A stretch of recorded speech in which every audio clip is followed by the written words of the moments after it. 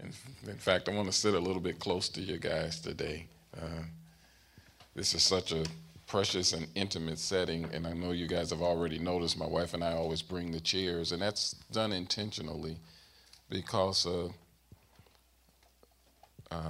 how we believe that God wants us to receive the word, that it's not coming from people who are highly elevated above us, but we're all in this journey together. That's why you don't have a stage.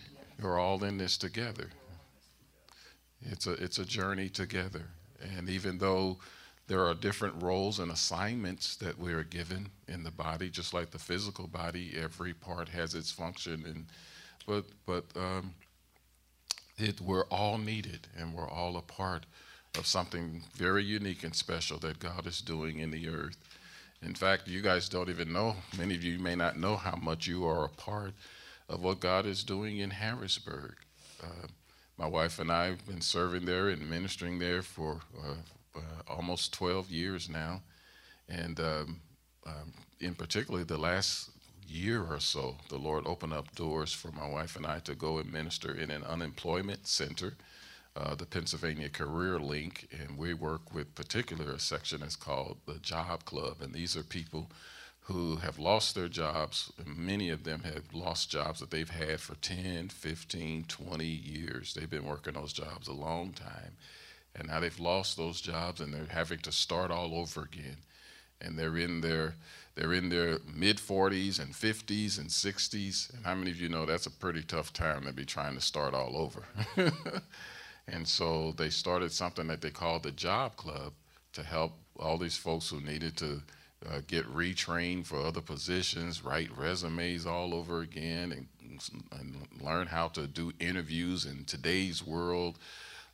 Because for most of them, when they graduated from high school and went out into the workforce, you were able to just walk in face to face, talk to the boss, and either get hired or not. But now there's this long process of you got to get online, put your application through the computer, and if you don't have your own computer, then you got to go to the public library or someplace and apply online. And there's never hardly any face-to-face contact with people until they call you. And if they call you, then you're rushed into a human resource office and they throw 10 or 15 questions at you, and you're supposed to somehow come through with your personality and who you really are in 10 minutes and 15 questions.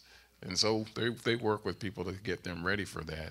Well, the Lord opened up an opportunity for us to go in and just to talk and share with folks like that who are in a really tough time. Bills behind, mortgage behind, car payments are behind, and you're trying to make a good impression.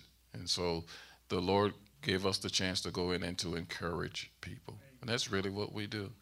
We just go in and they've got a really nice sized room and anywhere from 30, 35 people, and we'll just start encouraging them that it's okay, it's going to be all right.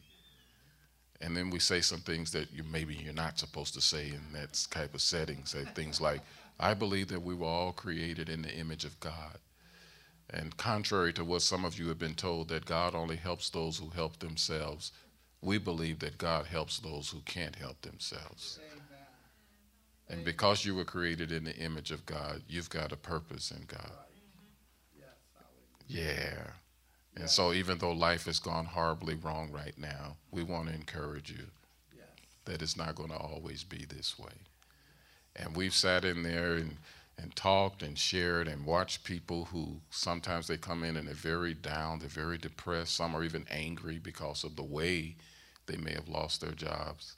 And the Holy Spirit comes into the room, you guys. I want you to understand that we can't say the word Jesus and things like that, but you can at least say God. Yes. You can say God, our Creator. You can say things like that. But we've watched the Holy Spirit just come into the room, and people, they get all misty-eyed. And because of the setting, people don't want to let you see them cry. So they're kind of bow their heads a little bit or fight back the tears because finally they're hearing some encouraging words. They're hearing something different other than all of the reasons why this isn't going to work. And many people, they walk in with such huge weight, such huge problems on them, and such a great weight on their shoulders that what has happened is we've been doing this since October, and we go in once each month. And so it's gotten to the point where the people who, one of the women, she's in our church, and she's actually the director of this job club. Isn't it amazing how God does things like that? And she says that all through the week and all through the month, they've got all kinds of workshops and seminars and everything throughout the month. And it's, just a few people attend, 5, 10 people come to those. But they said every time, she said, Pastor, every time you guys come, the room is totally filled. It's always packed out because people want a word of encouragement. Come on, give God praise for that. And you guys have been a part of that.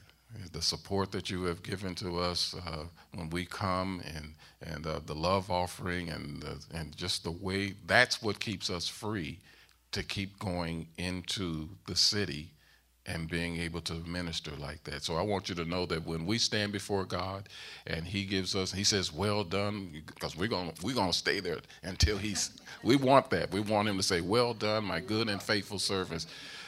But when we receive our reward for doing that, I want you to understand that you're going to be part of that. You're going to be like, but we weren't physically there, but you made it possible for us to be there. Another place that we're in is in one of the local women's shelters. And right there in the worst part of Harrisburg. And we go in there, and we're ministering to both the staff and the residents, the women who happen to find themselves in that situation of being homeless. And with the staff, the director of this shelter is a believer. Isn't this amazing? And we met her through a prayer gathering, through a prayer meeting. And we didn't know who she was, and she didn't know who we were, but when she found out what was in our heart and what we were starting to do in Harrisburg, she invited us and said, I want you to come and share with our staff and share with the residents, with the women that come. And so, same thing. Every month we go in, my wife and I, and we're ministering to the staff. And we're taking them through, it's called life coaching. That's the word, the buzzword now is life coaching, because we can't say pastor. We can't say evangelist and missionary, even though we're doing all of that. But we say life coach. And so it's amazing. The world says, okay, come on in, you can talk. You can talk to us if you say life coach. So we're talking, we go in and we walking the staff through a series of questions that helps them to understand where they are. Because how many of you know, for the role that they have of ministering to women and children that are coming to them, there's a level of maturity and strength that they need to have. And so we just walked them through a series of questions. And like this past week, one of the questions was, do you believe in God or a higher power? And how does that fit into your life? And that same day, that afternoon, we meet with the residents. We meet with them one-on-one. So with the residents, it's not with everybody there. We tried to do it with everybody there, but it's not so good because it's already embarrassing to be homeless and all of that. So we meet with them one-on-one. That way people can really feel free to open up and to talk about what they're going through and how they ended up in this situation. And this past week, it was just amazing as the Lord just guided our conversation with each woman, with each one, and led us to the point where we were able to pray for them. And then we had lots of tears. Oh my God, we had lots of tears this week. And the reason why that's important is because everybody's not ready for healing, even when they come to the point of crisis. You know, there are some people that are still fighting. They're still trying to hold on to their position, or hold on to their pride. But this past week, we saw some women, they were just at a place of such brokenness and needing help so badly that they were willing to receive the prayer, and we prayed for them. And it's a number, you'd be amazed at the number of people who grew up in church or around church or have loved ones who love God, but they're not so sure about this God thing. In fact, one of the young ladies, she's one of those ones who's been incorrectly taught that God put these trials on her. Many people have been told that when things happen to them, the phrase goes like this: God won't put on you more than what you're able to bear. And we told her, no, that's not what the Bible says. The Bible says it's the thief who comes to steal and to kill and to destroy. But Jesus said, I come that you might have life and life more abundantly. See, people have gotten off. They'll say certain things like that first reference, God won't put on you more than what you're able to bear. That's not what he says. The Bible actually says there's no temptation except what is common to man. Yeah. And with the temptation, the Lord provides a way of escape. There is no temptation that we're not able to bear. Now, temptations and trials are two different things. Temptation comes to us in the midst of trials. How many of you have had some unbearable trials? There are some things that are just unbearable. We cannot, in our own strength, bear it. Losing a loved one, that's pretty tough. But if we incorrectly explain that to someone, they'll think God caused this tragedy, and he's just using this tragedy to see how much I can bear, to test me. And because we've been taught those types of things improperly, you got people in the world, think about it, not only believers, but people in the world who don't understand the ways of God. And they hear believers say things like that, and in their interpretation, God caused my homelessness. God killed my brother. You hear about all the different acts of violence happening in Harrisburg, and in their thinking, God did this because I heard grandma say, or aunt or uncle say, God won't put on you more than what you're able to bear. So in their interpretation, God's doing these things. Isn't that horrible? So it becomes important for us that we rightly divide the word of God. Yeah, because here's one of the things we explained to our folks in Urban Life. First of all, even that passage of scripture that talks about the temptations and all that, that's for believers. You don't tell an unbeliever. You don't tell an unbeliever, well, I know that all of these things are happening to you, but no temptation is overtaking you except for what is common to man. But with the temptation, God provides a way of escape. All of that is passage in Scripture broken down for the believer. And the reason why I say that is because that comes from 1 Corinthians, I believe it's the 10th chapter, and Paul was explaining the journey that God's people took from Egypt, going through the wilderness and going to the land of promise. And so in the midst of the wilderness journey, all these trials came upon them, and in every trial they were tempted to go back to Egypt. That was the teaching. So you're talking about people who have come out of sin, going through his process of purging and preparation to get them into his true purpose for their lives. So when you tell someone who's still in Egypt, no temptation has come upon you except for what's coming. No, that doesn't work, because they haven't come out of Egypt yet. They haven't come out of sin. They're not on their journey process to get to God's promise and purpose for their lives. They're still in sin, enjoying the pleasures of Egypt, but also suffering the consequences in Egypt. And so if we say to them things that don't apply, then they get totally messed up and confused about what this word actually means. They're thinking, what an awful, horrible, evil God that he would put these things upon me. So the correct thing to tell someone who doesn't know God, who's in the midst of their trial and even consequences of sin, is the thief comes to steal and to kill and to destroy. So next time you run into a family member and that's what's happening in their lives, don't tell them, don't give them 1 Corinthians.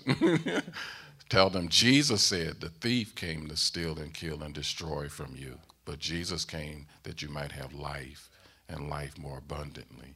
Isn't that great? That was just a side note. I said all of that to say thank you, thank you, thank you. See what happens when you give the preacher the mic? I said all of that to say thank you, thank you, thank you so much for the invitation to come and to minister and to be a part of this fellowship. I want you to know that you guys are helping us in Harrisburg. Some of you, sometimes Gary and I talk about our different calls and roles in life. And he says, man, I could never do what you do. I said, man, I could never do what you do. But that's how it is. We all have a place, and God equips us for that place. But there's this one special part, and we're going to talk about it briefly today. There's this aspect of the body of Christ where one joint supplies another because we're connected in such a precious way. Yeah. And so we just wanted to say thank you, Pastor. Thank you, family. Can we call you family? Thank you, family, so very much, because we're able to do what we do in Harrisburg because of you. We're not on our own. By no means at all have we ever felt like this is something that we're doing on our own, and it's all about us. You guys are helping us. Before I go any further, I want you guys just to welcome Mom. Say hi. Yay! Mom's been with us from the beginning, following our journey, and we love her very dearly. I call her my mother-in-love. I don't have to say mother-in-law because I don't need the law to make me love her. Bless the Lord. You got something for me, dear? You got anything to share? Okay, all right. See that look? That was a look of love, the look of love. Last time we were here, we were talking about the benefits of being part of a faith family, and this goes right in line with the things Pastor shared earlier. As God is preparing us for the days ahead, there's going to be a tremendous benefit to be part of a faith family. There really, really is. We're living in a time where a lot of people are walking away from churches and church assemblies, and I understand some of the reasons why, because in many there's a lot of just entertainment and hype and excitement, but not necessarily of rooting and grounding people in the Word of God, and people really making connections with one another and building solid relationships. So it's more like going to a concert every week and hearing an inspirational speaker, rather than people who really share in common ground with one another, and like we just said earlier, make it a journey together. Really encouraging each other, supplying one another what's necessary. So we talked about community. Remember, I want to just give you a quick refresher. Last time we were here, we talked about community. One of the benefits of being part of a faith family is having a place of community for us. And we use Acts, the 2nd chapter, verses 40 through 47 as the example where when the people of God when God first brought the church together, they continued steadfastly in the apostles' doctrine and fellowship and in the breaking of bread and in prayers, and how they continued daily with one accord in the temple, breaking of bread and house to house. And then the next one we talk about, the second benefit, is communion. There's a Greek word for communion. It's koinonia. Some of you have probably heard that word before, but a faith family is a great place. One of the benefits is that it's a great place to really develop koinonia, and that's that sense of fellowship and unity, the sharing of intimate feelings and thoughts with one another, a place where you can even share your hurts, pains, disappointments, and when you've got a pastor like Pastor Paul, a place where you can enjoy lots of jokes and laughs and and many, many stories. I love the stories. But we also shared that communion. We dealt with the breaking of bread part of communion, meaning the partaking of the Lord's table, the bread and the wine they used to have in those days, but Jesus said for them to partake of that particular supper in remembrance of him. And every time you gather, do this in remembrance of me. And we talked about how one of the things that the Apostle Paul brought up in 1 Corinthians 11 is before you partake of that Lord's table that way, he said, let a man examine himself.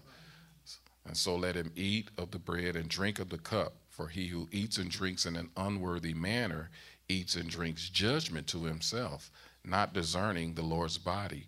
And so I didn't want to get into that whole teaching. You can go back and listen to that video that audio. You can tell I do a lot of videotaping, right? You can go and listen to that audio from the last time that we were here. But it says if you do, you bring judgment upon yourself when you partake of the bread and the cup without discerning the body. And discerning the body really means this: distinguishing, really being honest with where you are. Don't come into the body pretending that everything is okay. You know you've sinned, you know you've messed up. Don't come into that unity, in that communion pretending. Get it straight between you and God. And we're going to talk about a little bit later today, hopefully even get it straight between you and another brother and sister. Yes. Discern the body. We're united and in unity here. So a faith family is a great place to where you've got this sense of accountability, not just between you and one another, but primarily this constant reminder to keep things straight between you and God. Isn't that great? The last thing we talked about was the faith family is a great place for camaraderie. I love that word. Yeah. And how camaraderie, I use this example, a high level of camaraderie, especially among athletes on and off the field, not only makes it fun to play that sport, but it most likely is going to make you have a winning team. Right. Because they get to know each other so well that carries over onto the field or onto the court. They just know each other so well, even beyond the called play. We know each other so well. Isn't that awesome? So that even if a play breaks down and it doesn't go according to plan, you already know this guy or this girl's tendency. Why? Because you know each other away from the field, and you know what they're going to do, even when something doesn't go as planned. Camaraderie does that. And we looked at different passages of Scripture where the Apostle Paul was giving these greetings, and he'd talk about all the different people, tell such and so I said hi, and tell them I said hello, because this was my brother, this is my sister. One, we saw that there's even an African woman, he said, tell my mom hi. And, and he mentioned different people who he had labored with, yes, even in prison. Also, when you read those greetings, you see an incredible sense of camaraderie, and we see that. Every time we come here to the barn, we see the camaraderie amongst you. You guys have been through a lot together. You really have. It's amazing to me that you can still smile after all the things that you've been through together and tell jokes about it. Even though it wasn't funny at the time, was it? And now we're going to just talk about the next one. Hopefully we can get through. We're going to talk about care. Another one of the benefits of a faith family. It's a place of care. And I'll let Carol just begin. And we use 2 Peter 3-5 for care. Casting all your care on him, for he cares for you. So in a faith family, there are those who not only help to remind you of the Father's love and provision for you, but they will also be people who will care for you. They'll pray with you. They will labor with you. They will endure with you. They will go through with you. You're not alone in whatever issue you're dealing with. They are there with you to bear you up, to help you, to encourage you during those times. In Acts 2:44 and 45, it says, now all who believed were together and had all things in common, and sold their possessions and goods and divided them among all as anyone had need. And Acts 4:32-35. Now the multitude of those who believed were of one heart and one soul. Neither did anyone say that any of the things he possessed was his own, but they had all things in common. And with great power, the apostles gave witness to the resurrection of the Lord Jesus. And great grace was upon them all, nor was there anyone among them who lacked. For all who were possessors of lands or houses sold them, and brought the proceeds of the things that were sold, and laid them at the apostles' feet, and they distributed to each as anyone had need. One of the stories that we like to share about this is when we had the twins. Christopher was 4 years old when the twins were born. So we had 3 little people. Went from not 1 to 2, but 1 to 3. And at that time, we didn't have jobs that had insurance. We didn't have insurance. One of the things that God did for us was He gave me favor with my obstetrician, who happened to be head of obstetrics at his hospital, who got me into a program that was in the hospital for those who didn't have enough money or didn't have insurance in order to have children. And he made sure that I was not treated like a number. He made sure that I was treated like a person. He even made sure that the doctor that I had was that type of person who did not treat people, like just another number, or, just another person who poor person who didn't have. And because of the problems that I had being in and out of the hospital, beginning with my 6 months, I was in and out of the hospital a lot, trying to keep the boys in so that they could grow, so that their lungs could be fully formed before they were born. Yes, she kept going into premature labor over and over and over again. A contraction started happening at 6 months, so we were constantly running to the hospital. So they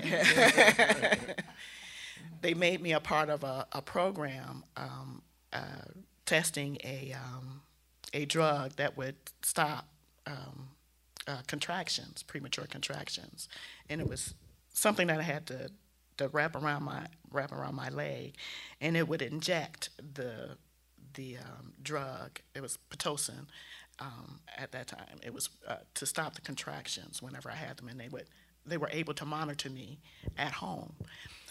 I was able to keep the boys in long enough for their lungs to be formed. And then, of course, at that time, by the time when their lungs were fully formed and they could come, they didn't. Then it took a couple of more weeks, and yeah. So that was a whole lot of fun. But the bill of all of that came to like $32,000. And when they told us how much it was, all we could do was laugh because we didn't have that kind of money. But what happened was, because of the program that I was a part of, we only had to pay $300 for the twins. So God's care for us. We paid less than we would if we had had insurance. Right. Because if we had insurance, the deductible would have been $500. So we paid less than you would have if you had had insurance. And not only that, for most of the lives of my sons while they were young, we did not have to buy them clothes. We didn't have to buy them shoes. All we had to do was buy them underwear, basically. But because there were so many people in our church with children, somebody was always giving us clothes. They were always giving us shoes, and good clothes, good shoes. So we didn't have to buy anything until they became teenagers. But that was the care of the body that we were a part of, that we received. We've seen that here, the care that you have for each other. And that's the way it is supposed to be. And I believe that's going to be a big part of the days ahead also. Yeah. That because everybody that disagrees with the government is not Christian.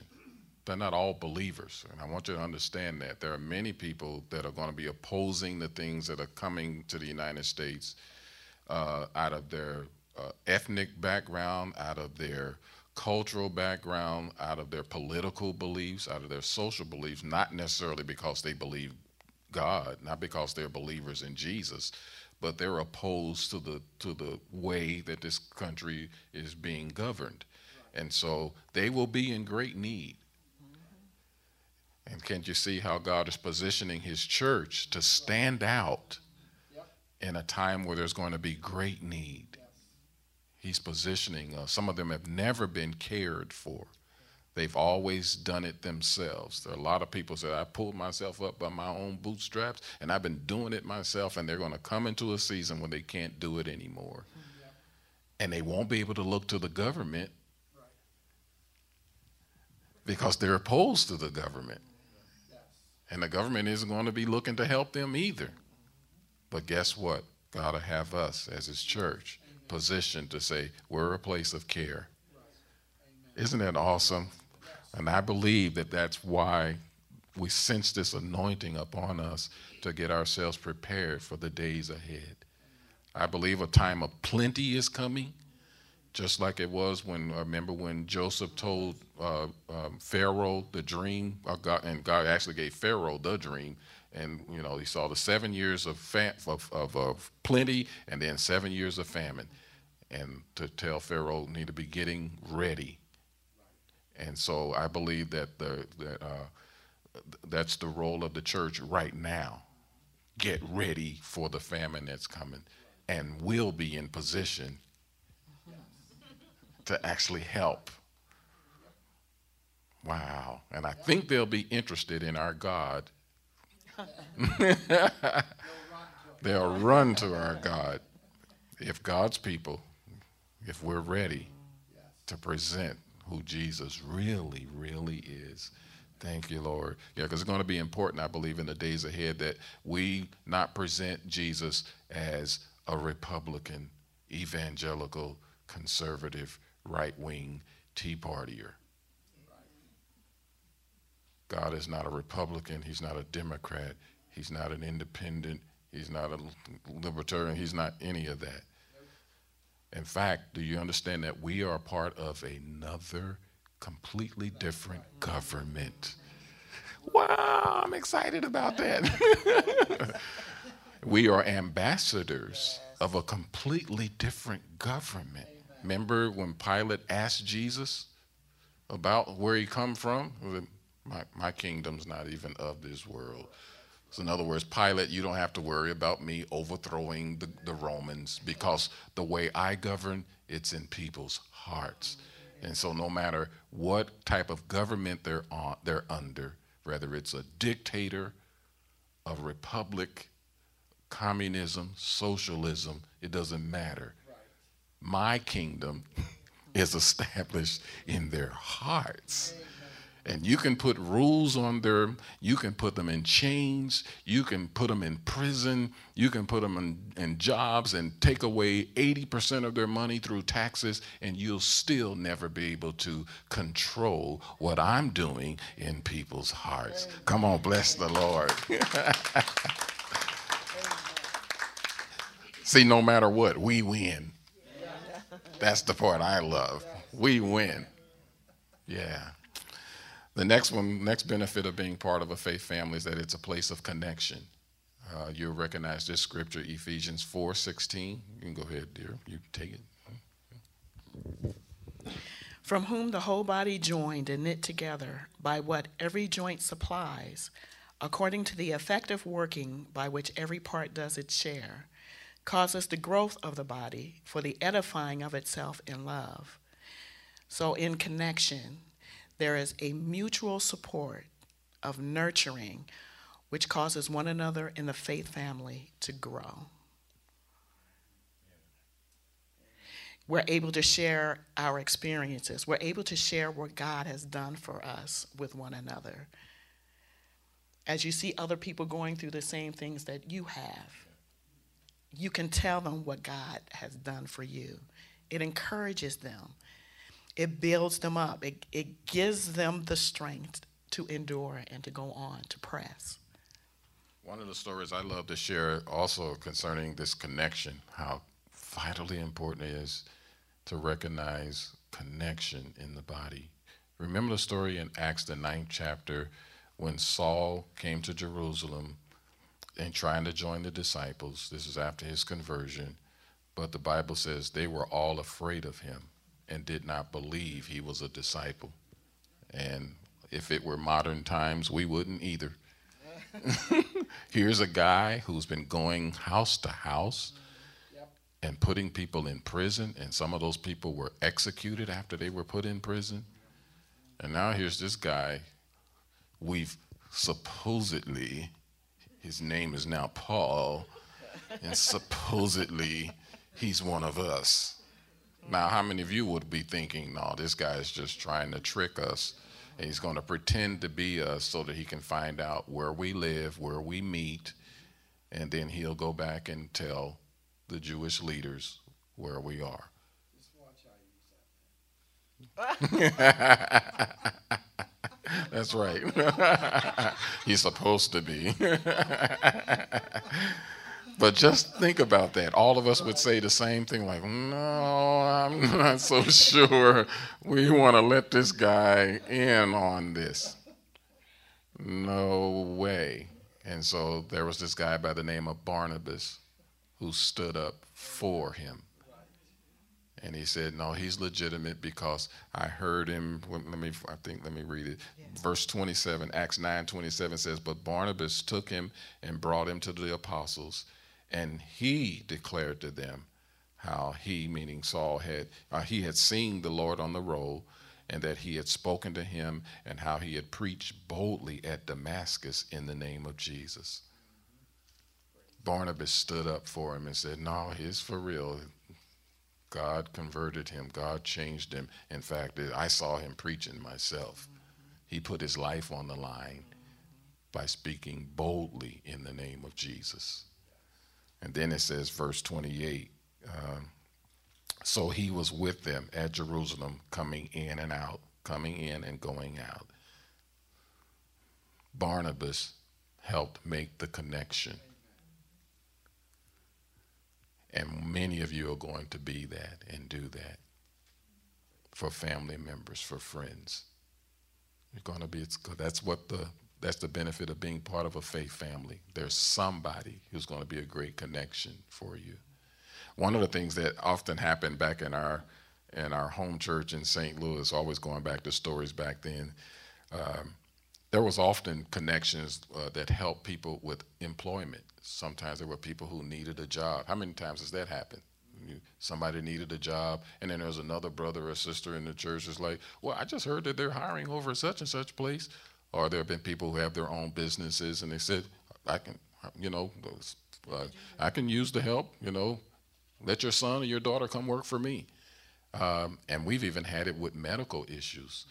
We've had some doctors in our church, and a guy was an anesthesiologist, people who were nurses, and so when different ones got sick, they would go, even though it wasn't their patient or anything, they would go and check on them, and they would read the chart, and then they would tell them all the stuff that maybe their own doctor didn't tell them. Here is what this medication is for. Here is what you can expect to happen. Because, they're so busy. A lot of the hospitals, they're just overrun, short-staffed. And so here's another believer comes in and says, let me look at your chart. Oh, okay, this is what they have you on. This is what they're doing. This is the treatment that they have you. They happen with our own family. My mom had a mild stroke, and my sister, who was an RN, been one for many, many years, they had a prescribed set of treatment all lined up for my mom. And my sister asked the question that none of us even would have known to ask. She said, what's going to be my mother's quality of life after this set of treatment? We wouldn't have even known to ask that. And so because the doctor hesitated, and then he knew, then she knew, okay, well, then you need to tell my mother that. Don't just say, here's the prescribed treatments we're going to take you through, without telling her what's going to be on the other side of this. That was a connection. That was a family connection. That was a believer connection. That was a faith family connection. that says, okay, now let's weigh this out. So that gave us all a little bit more to consider. Now we know what to pray. Now we know what direction to go, or even to ask. Yeah. God will set that up. We had attorneys in our church. Sometimes there were decisions that we needed to make, and they would come and tell the pastor, well, I think that, if you make that decision, here's what that's going to mean over the next few months and years. Why did God do that? I see all of those as those Barnabas connections. Things that I wouldn't know, people that I really don't trust, and, I'm not so sure about this. And God will bring those Barnabas connections and say, oh, it's okay. Or, no, don't do that. But we wouldn't have even have known. You ever realize how sometimes we'll pray and ask the Lord for things or for answers, and how God doesn't necessarily speak out of the heavens and tells us? He'll send some person, a human being, and give us wisdom. That's why his word says, in the multitude of counsels, there is safety. Wow. So think of the faith family as being part of a multitude of counsel, safety, connection. And then the last one that we want to talk about today is, and then we're going to pray. It's something I really want to share with you. Faith family is a place to learn conflict resolution. Oops. Learn how to fight fair.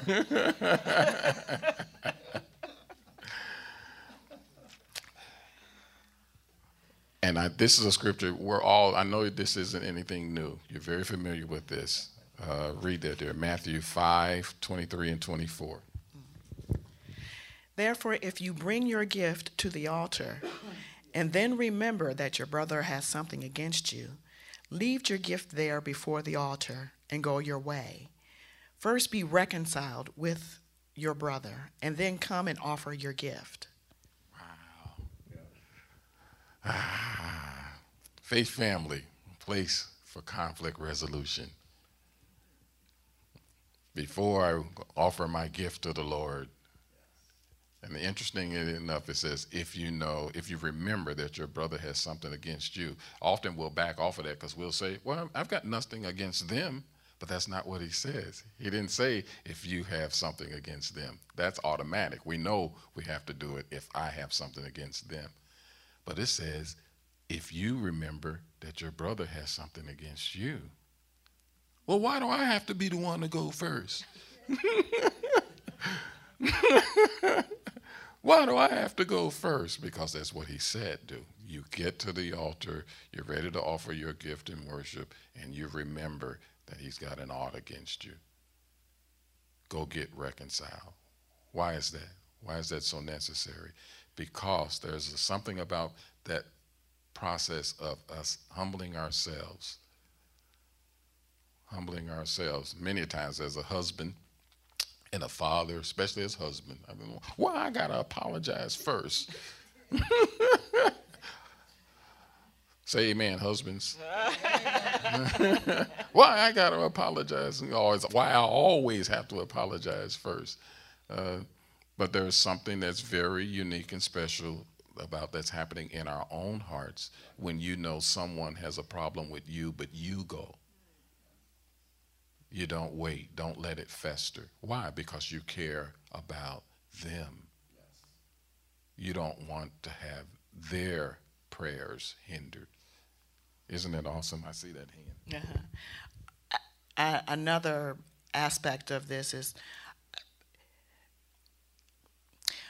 when you go to the person who has something against you, or where there's been a miscommunication or a misunderstanding, when you go to the other person, sometimes in your talking about what happened, in your apologizing, you're giving that person your point of view. Sometimes that other person had a different point of view. They saw something differently happening. They felt something differently happening. They understood that something else happened. They didn't have the same understanding of what happened. So that when you go to apologize, it's even clearing up where you were coming from to begin with. that even helps to bring resolve. I like that. Everybody say amen. A faith family practices instant reconciliation. And it's very important that it's instant. Don't let it drag out for weeks and months, and certainly not years. And that's because the faith family understands that conflict causes much greater damage to the relationship when it's left unresolved, and it spills over. I read this one book, the gentleman called it, it had to deal with when you're offended because somebody else is offended. It wasn't even he called it, I forgot the name of it, but it wasn't even done against you. Like someone said something to your brother, and now you get offended because it was your brother. And so when we resolve things like this, when things go unresolved, then you end up with it spreading throughout the family. And it doesn't just stay among their friends because they tell and they talk about it. And now it's spread out. And like Carol just said, and it gets spread out, and it's all based upon a misunderstanding. And so go ahead, get it straight, cut it off before the enemy gets a chance to divide the family over it. Here's one. You'll love this one. This is from Acts, the 6th chapter, verses 1 through 7. This one deals specifically with differences between ethnic groups, cultures. And I love talking about this one because this is a big one on your pastor's heart. Because this is the kind of thing that has stopped the church in America in particular many, many times. Acts, the 6th chapter, verses 1 through 7, it says, "Now in those days, when the number of disciples was multiplying," first of all, just look at what was happening. The disciples were multiplying. People were getting saved. The church is growing. "There arose a complaint against the Hebrews by the Hellenists," or by the Greeks, "because their widows were neglected in the daily distribution." I want you to understand that was a big deal. That would be like if it were today, blacks and whites, if the black people said, "How come our widows are not getting it, all the whites are getting theirs?" That's exactly what this was. And notice that it happened, the dispute arose while the church was multiplying. Why? Because more and more people are coming in, and more needs are coming in, and more differences of life and views and how we see things. And that dispute arose. Then the 12, look at how it was responded to. Then the 12 summoned the multitude of the disciples and said, "It is not desirable that we should leave the word of God and serve tables." Wow, there's a different response, because in today's world it would be like this. Okay, we got a problem. We got an ethnic problem. We would probably say race problem here. I don't like using the word race because actually I believe we're just one race. We're just one race, different ethnicities, different cultures, different nationalities, but one race, the human race. Right. Bible says, Acts 17, God made from one blood all the nations of the earth. Yes. So did you know that we're blood brothers and sisters? Wow, that's an amazing one. We could stay there all day for just on that. But here we've got an ethnic breakdown. And the perception is somebody's being treated unfairly. And they take it straight to the top. The 12 summoned the multitude of the disciples and said, "It is not desirable that we should leave the word of God and serve tables." Now, we would be insulted today. That would be as if, though, let's bring it and let's talk to Pastor Paul about it. And he says, "Well, no, I'm not going to stop doing what God has called me to do to address this. I want you to settle this among yourselves." That's exactly what it was. Get some brothers, we'll appoint them, y'all choose them from among yourselves. We would get insulted in the church in this hour. How come the pastor isn't dealing with this? We need to have sermons preached across the pulpit about this. We need to, no. We need to have a seminar, a workshop. No.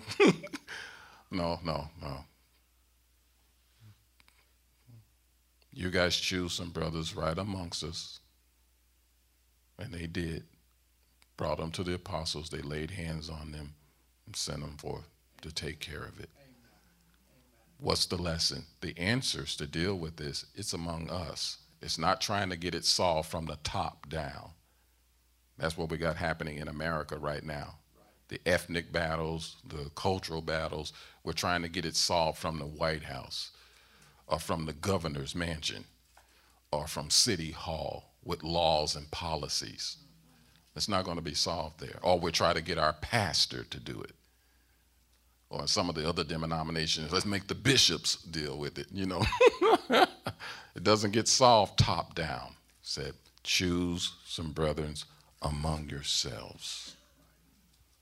Why? Because we know that they're filled with the Holy Ghost. You can hear from God.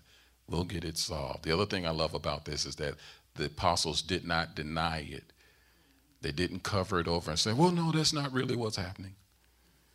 They didn't deny it. They didn't smooth it over. They just said, okay, here's how we're going to deal with it.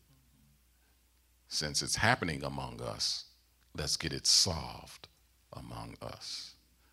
And I believe that the issues in America concerning ethnicity differences and cultural differences and even nationality difference, we can solve it among us. By this shall all men know that you're Christ's disciples, by our love, what? For one another. Come on, bless the Lord right now. Thank you, Lord. Thank you, Lord. In these final moments, I just want to share this with you. We experienced a lot of conflict in our years of ministry, youth ministry conflict, benevolence ministry conflict, and I want to share just a couple of things before, and because I believe that this is something is going to be a big part of the healing in this region. Cumberland Valley Church, the barn, you're going to be powerfully used agents of healing in this region. Just to have so many different types of people come. And your pastor's doing something that's very unique. I want to tell you guys this.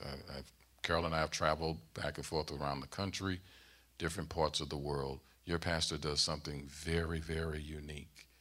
I've been in places where you can have a predominantly white church and a few black people attending, few Latino, few Asian, few people from the Caribbean, but they never trust the minority groups in their churches to ever to move into positions of leadership and speaking and ministering.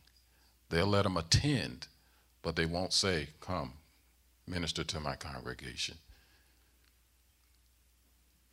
Your pastor's doing something very unique, that he brings all different kinds of people, black and white, and Latinos and African, male and female. That's a big one too.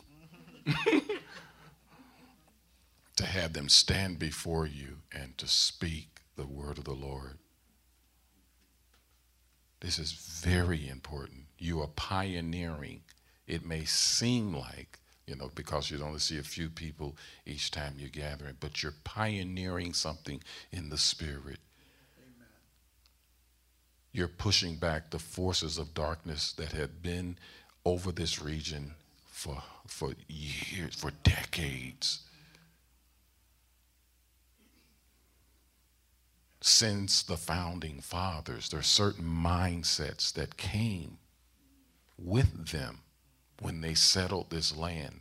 And some of those mindsets still remain to this day. And so you're pioneering something about resolving conflict and bringing reconciliation. You're not just talking it, you're walking it. And so you may have wondered why sometimes you feel this pushback in the spirit throughout the week and throughout the months and the years that you've been here, but this is a part of it because you are bringing true reconciliation. often, every time we've come, I've heard your pastor talk about this, but I want you guys to know true healing, even for us, for those of us who God sent here. And I come from, I think I shared it with you guys, I come from one of the most racist, segregated cities in the United States. Do you understand how healing that was for me and my wife to not only to be invited to the table here, but then to be given a place of honor? That's not our normal. You guys honored us. Not just for us to sit up here, but you honored us. You said, come, sit at the table. You invited us to dinner. The first time we ever came was one of your fellowship dinners out there. That's first time. And we were not treated as tokens, and we weren't strange. You embraced us. We might have been a little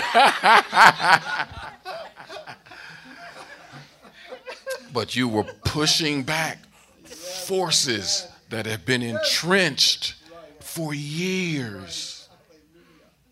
You have put your lives on the line. Some of you probably got relatives and friends who have never personally in their lives ever shaken hands with somebody outside of their culture and their ethnicity, never talked to any. All they know is whatever they seen on television, or if they saw somebody when they happen to be shopping or driving by and all those kinds of things, but they don't know personally. You are pushing back against the forces of darkness. You are changing hearts and mindsets, even within the body. I'm not talking about just the world, within the body. That here is what genuine reconciliation looks like. I'm so glad to be in a place where it's not just theory. You guys don't make it theory. This is the real thing.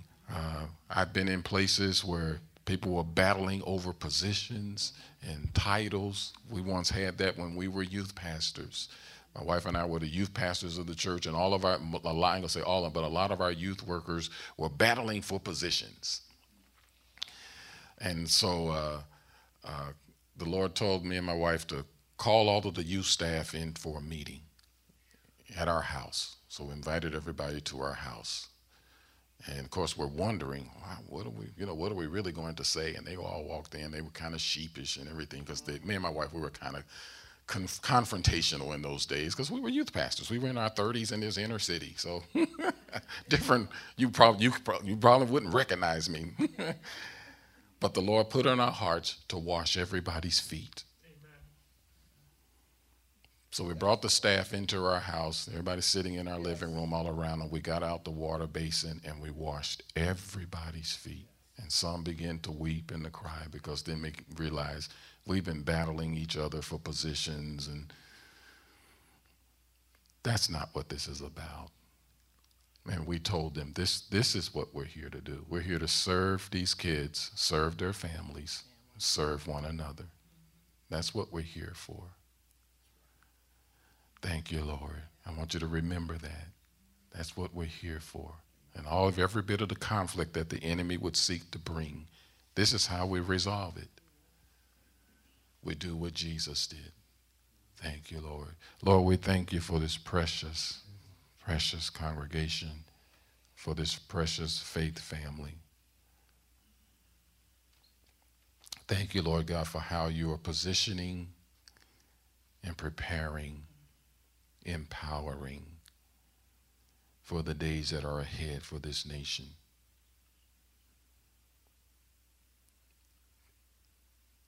I thank you for this anointing that crushes and breaks the yokes of the enemy, the yokes of bitterness and bondage and prejudice and racism and division and strife. I thank you, Lord God, for such a place as this, that you have brought them together and you have raised them to this position to be a city that's set on a hill, to be like a lighthouse in the midst of darkness. And Lord, I thank you for each family, each and every family, each and every heart, each and every home.